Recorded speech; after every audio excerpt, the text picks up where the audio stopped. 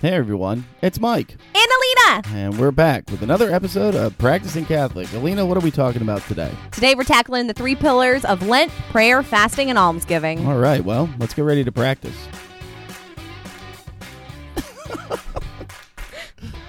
Oh, Lord.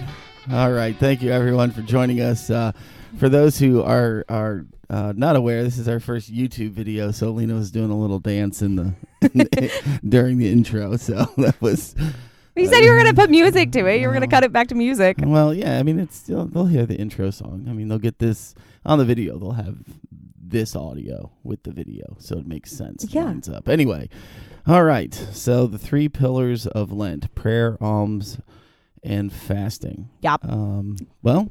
Let's talk a little bit, I guess, about history of this, right? Yep, there's some history. So let's talk about that some first. Deeply rooted history. Yeah. So you're going to find prayer, fasting, and almsgiving throughout all of the Old Testament. You're going to find it, with Esther and Job and David. Mm-hmm. It goes all the way back to Eve and the 3 temptations in the Garden of Eden. Where the serpent, which, fun fact, apparently, it wasn't really a serpent. It was more like a dragon, according to, the Hebrew translation into the Greek. And we kind of lost that, but it should have been more like a dragon. Not like a garter snake, but like a dragon. So found that in my research for this. But the 3 temptations from Eve. And then we see them again in Jesus' 40 days in the desert, which is why Lent is 40 days long. Mm-hmm. We see the 3 temptations from the devil against Jesus. Mm-hmm. So it goes all the way back to there. But then we can find it again. If you throw all that out the window, you can just find this in the gospel where Jesus is talking one of his parables. He says, give alms, pray to your Father, and fast without a gloomy face. And that's in Matthew 6, 1 through 18. Mm-hmm. So it's there alone. Mm-hmm. It's one of the things is we were preparing. I was looking at Luke because it's also found I like Luke. Yeah, it was also found there. And so, the 3 key temptations, first, turning stone to bread. Mm-hmm. Second, worshiping Satan above, where Jesus is tempted with, control of the whole world. Right. And the last one, of course, is throwing himself off the temple. Mm-hmm. And seeing that God would rescue him, right? And it's very interesting in that how each of the temptations represents each of the 3 pillars, right? And so turning the stone to bread was fasting, yes, and how that's kind of correlated there, and that the second temptation, almsgiving, it's the denial of the earthly treasures, yes, and then the third is in terms of prayer. Right, where Jesus says, you shall not tempt or your the Heavenly Father. You shall not tempt your Father. So that's regarding prayer. So it's very interesting how all 3 of those line up with what we're called to do. And like you said, it's also found in all these other scripture passages. Right, that's exactly how the devil tempted Eve back in the garden too. And the symbology there is not lost on me that, Eve through original sin, and then Jesus who comes to make all things new. Where Eve failed this task, Jesus didn't. We call these the threefold lust or the 3 concupiscences. Yes. Yeah. Very good. Yeah. That's a hard word. Practice that one. Yeah, we did have to practice that. We always, you can butcher that one real quick. That's a big, yes, it is. So we have, the sins of the flesh, the eyes, and the pride of life. Like you just talked about with, this is how Eve was tempted. That's how Jesus was tempted. And in 1 John, it says, for all that is in the world, the lust of the flesh and the lust of the eyes and the pride of life is not the Father, but of the world. So that's where we get those 3 concupiscences, right there in John. And the key, though, to that is that's really bad, but what do we do? Well, the opposite of those is prayer, fasting, and almsgiving. Like you kind of talked about, the sins of the flesh. So these are bodily. These are things that are physical sins, whether that be sex or food or sleep for some people. And then we have alcohol, drugs. Sins of the flesh. Yep. Sins of the flesh. Then we have the sins of the eyes. So these are the ones that you can see and that you can attain, whether that be money or clothing, objects, cars, material possessions. Jewelry. Status. A lot of status symbols. lot of status symbols, but it can also be others. Like you can, the grass is always greener. They have a better family. Yeah. I want more kids. I don't want kids. Yeah. Yes, exactly. Like, if I was only rich and famous, if I was only these people. Yeah. So it can also be people, things that you can see. And then we have the pride of life. So this is where we get like the power, the greed of power, esteem, false glory. And you can see that a lot in our modern culture, just with social media. Yeah. Everybody wants to be TikTok famous right now. They want, YouTube stars. YouTube stars. Hi, how you doing, everyone? But these false glories, like where, I just want to be that, I want to have that many followers. I want to have, that much power or control over the media or of, politics, however that might look. Yeah. And again, how we combat these is through the three pillars that we are called to practice during Lent. Prayer, fasting, and almsgiving. Yeah, right.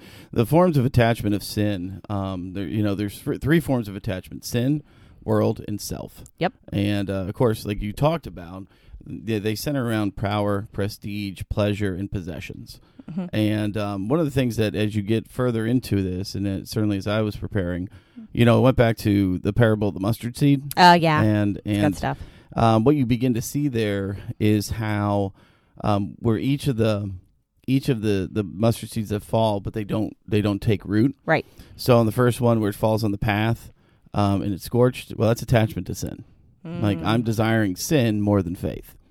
When it's the seed that fell into the thorn, it's attachment to the world, right? It's choked off. By the surrounding environment. That's our world. So I'm attached to the world.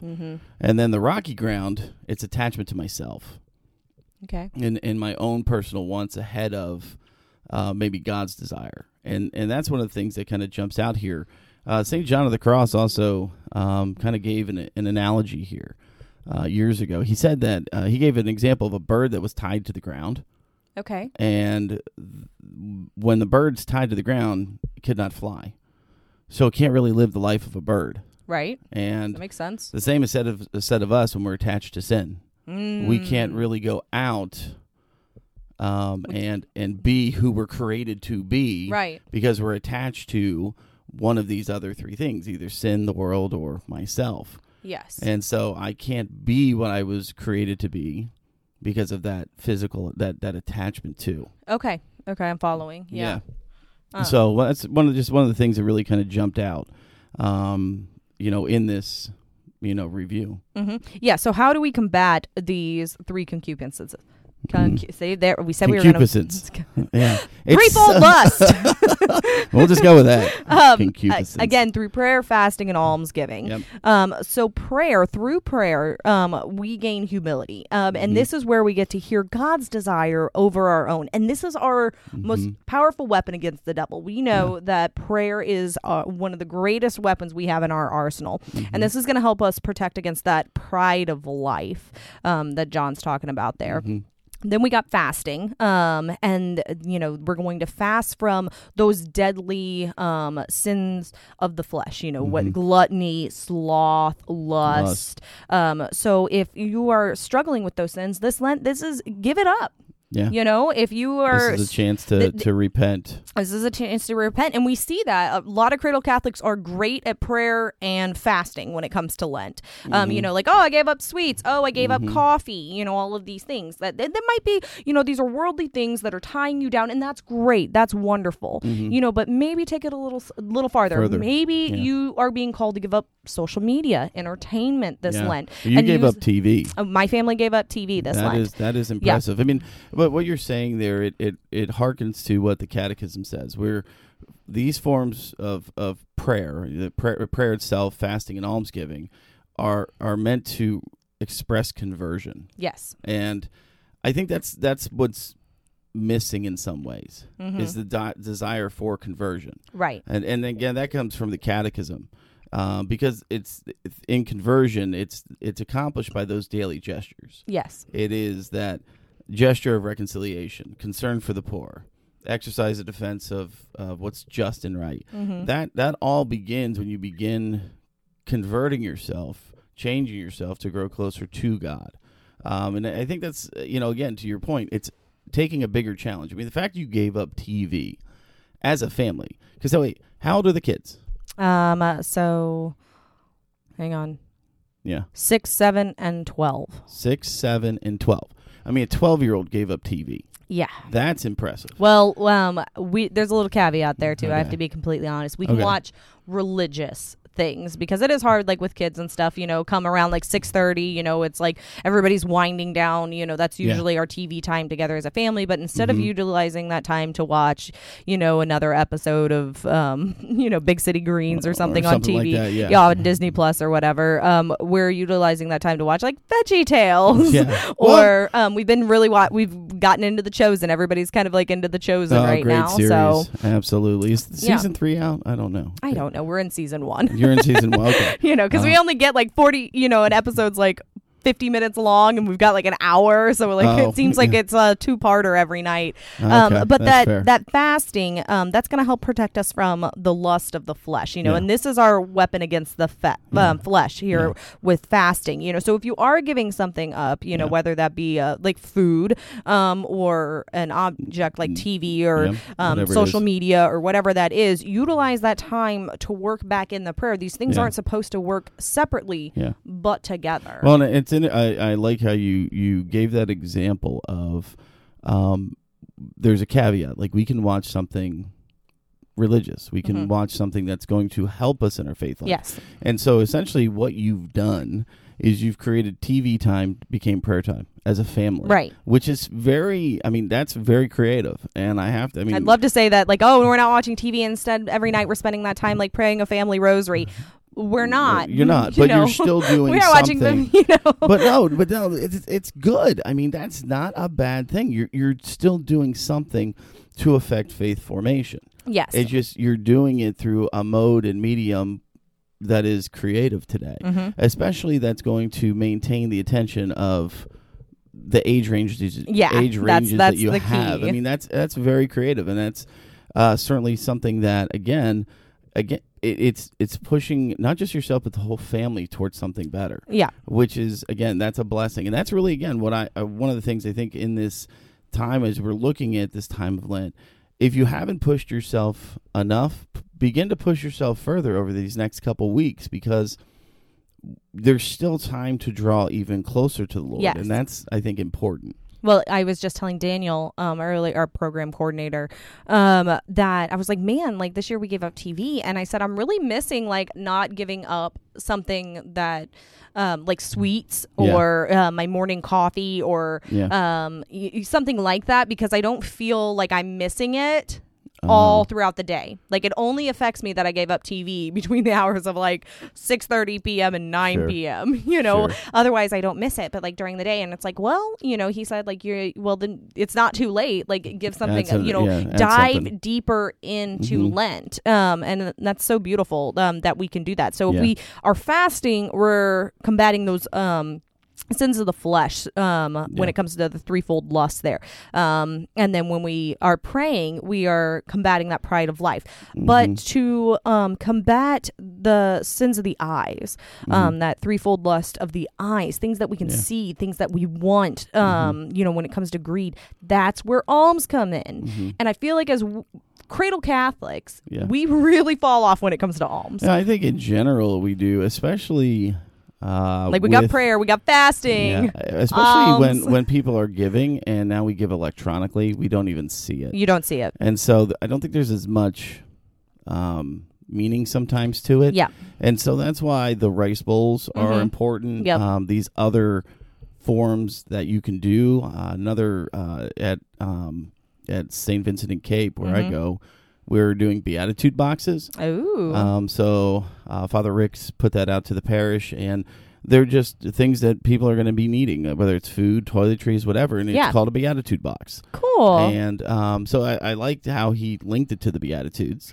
Right. And he's encouraging us as parishioners to take these, go shop, bring it back, and then the parish will distribute it accordingly, through SV2P down there to those in need. They'll also work with a brand new food pantry that is it's awful to say. I mean, it's beautiful. It's huge. They have a massive parking lot. Sad that they built. need that. That's where I was going. It's sad that they need it, but I'm so thankful for that it's all there. of the development and reinvestment that they've made into that facility. It truly is a big blessing.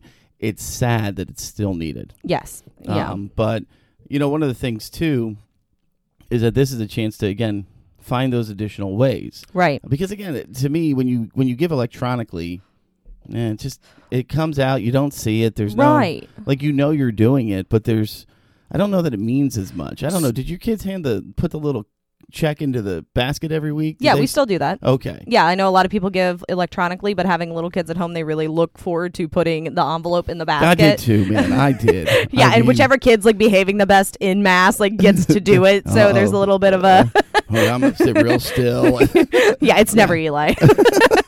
It's always the girls. That's all right. Throw him a bone one time. It's okay. Yeah, he every once in a while gets to that time he fell asleep.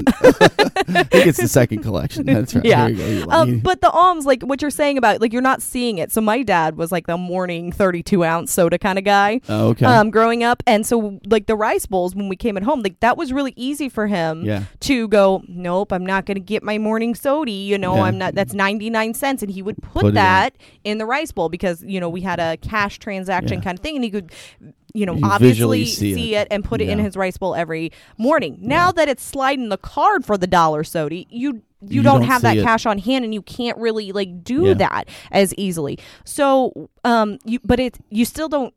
you still have to do it. Yeah. Alms is still one of those pillars, even though we've kind of made it more difficult in this electronical society when it comes to money and that. Yeah. We've made it easier to give. But we lose sight of it. Yes. Because, again, it's that visual. Like you said, the kids enjoy. Part of the reason they enjoy is the physical act of giving. Yes. There's that physical element. When you think about charity, you think about service, you think about that.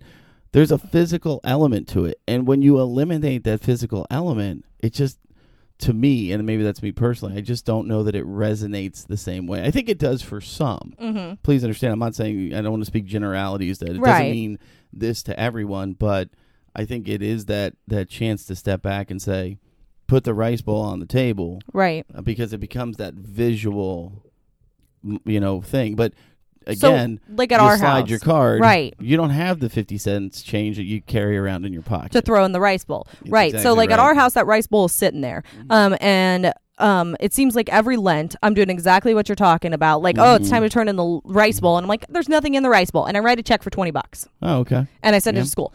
That's not the point. The point is that in the morning, instead of getting that soda, you were not getting it, and you were giving that money to the poor. To the poor. Not just writing a check. So at our house, the rice bowl is still sitting there, and now what we do is we earn funds for them. Oh, wow. You're going to put the silverware away from me in the dishwasher? Here's a quarter, and throw it in the rice bowl. Oh, wow. You want to, help clean off the stairs, dust the windows, or, Windex the windows, dust the banister, that kind of stuff. Yeah. Here's $1. And consider giving that, teaching the kids, to throw that into the rice bowl. That's a good idea. And then see how much, it's a little bit of a competition, see which kid can contribute the most into amount. The rice bowl. That's really interesting. But, as adults, there's still other ways that we can do that. Maybe instead of sliding that card for that morning soda, that morning coffee, you can still offer that up. And then at the end of the month, that money that you would have saved, go ahead and write that check. Or when you're grocery shopping, this Lent, pick up a few extra canned food items. Let the kids pick them out. Yeah. This is a great opportunity to get them involved as well. Throw them in the basket, and then put them in these Beatitude boxes. Drop it off at your local food pantry so that you can see the people that you are helping and make that connection. A lot of pregnancy resource centers, they're... I know here ours in town, even after the overturning of Roe v. Wade, they are busier than ever now. Sure. So when you're buying diapers for the kids, buying formula, whatever, baby food, whatever, grab an extra. Take it to your local pregnancy resource center. See those moms that are hurting that you can physically help. Give those alms this Lent, and that's how we combat that lust of eyes. That other threefold lust. If you don't have an attachment to money, you can't be greedy. If you don't have an attachment to clothing, we run a thrift store here, and I see people. And this is a chance to go back, donate it. And also, I think you touched on something there. is that a way to, time, talent, and treasure. Where can you give more? Certainly, I think in a lot of ways we throw treasure at stuff thinking that that's just going to fix it. No. But money doesn't fix everything. We have to have people who give of their time and their talent. Mm-hmm. We're blessed here to have amazing volunteers, both in the store and in youth ministry. I mean, shoot, last night we had 5 young adults at youth group to help with the regular high school. Yeah, that's to help amazing. with the high school See, they kids. don't have the alms to give. They don't have physical money to give They because don't they're have the poor money. college students. No. They're probably eating ramen. Yeah, some of them are brand new in their careers. I mean, some are like Abby and Luke, but again, they're not. They're giving their time. They're giving their time, and you can give your time. You can't donate to the food pantry. Go serve. Go offer to help.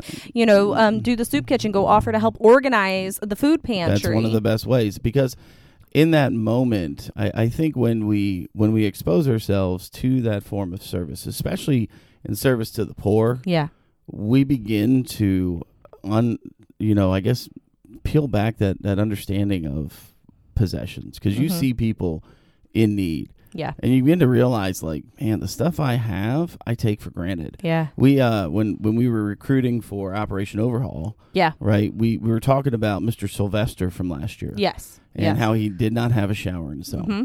And we asked every group that we went to see, every classroom, who here has a shower in their house? And, of course, everybody's hands go right. up. I got 2. And exactly. Some people, the most we found was 4. Wow. Okay. There were 2 people out of 10 classes or 11 classes that had 4.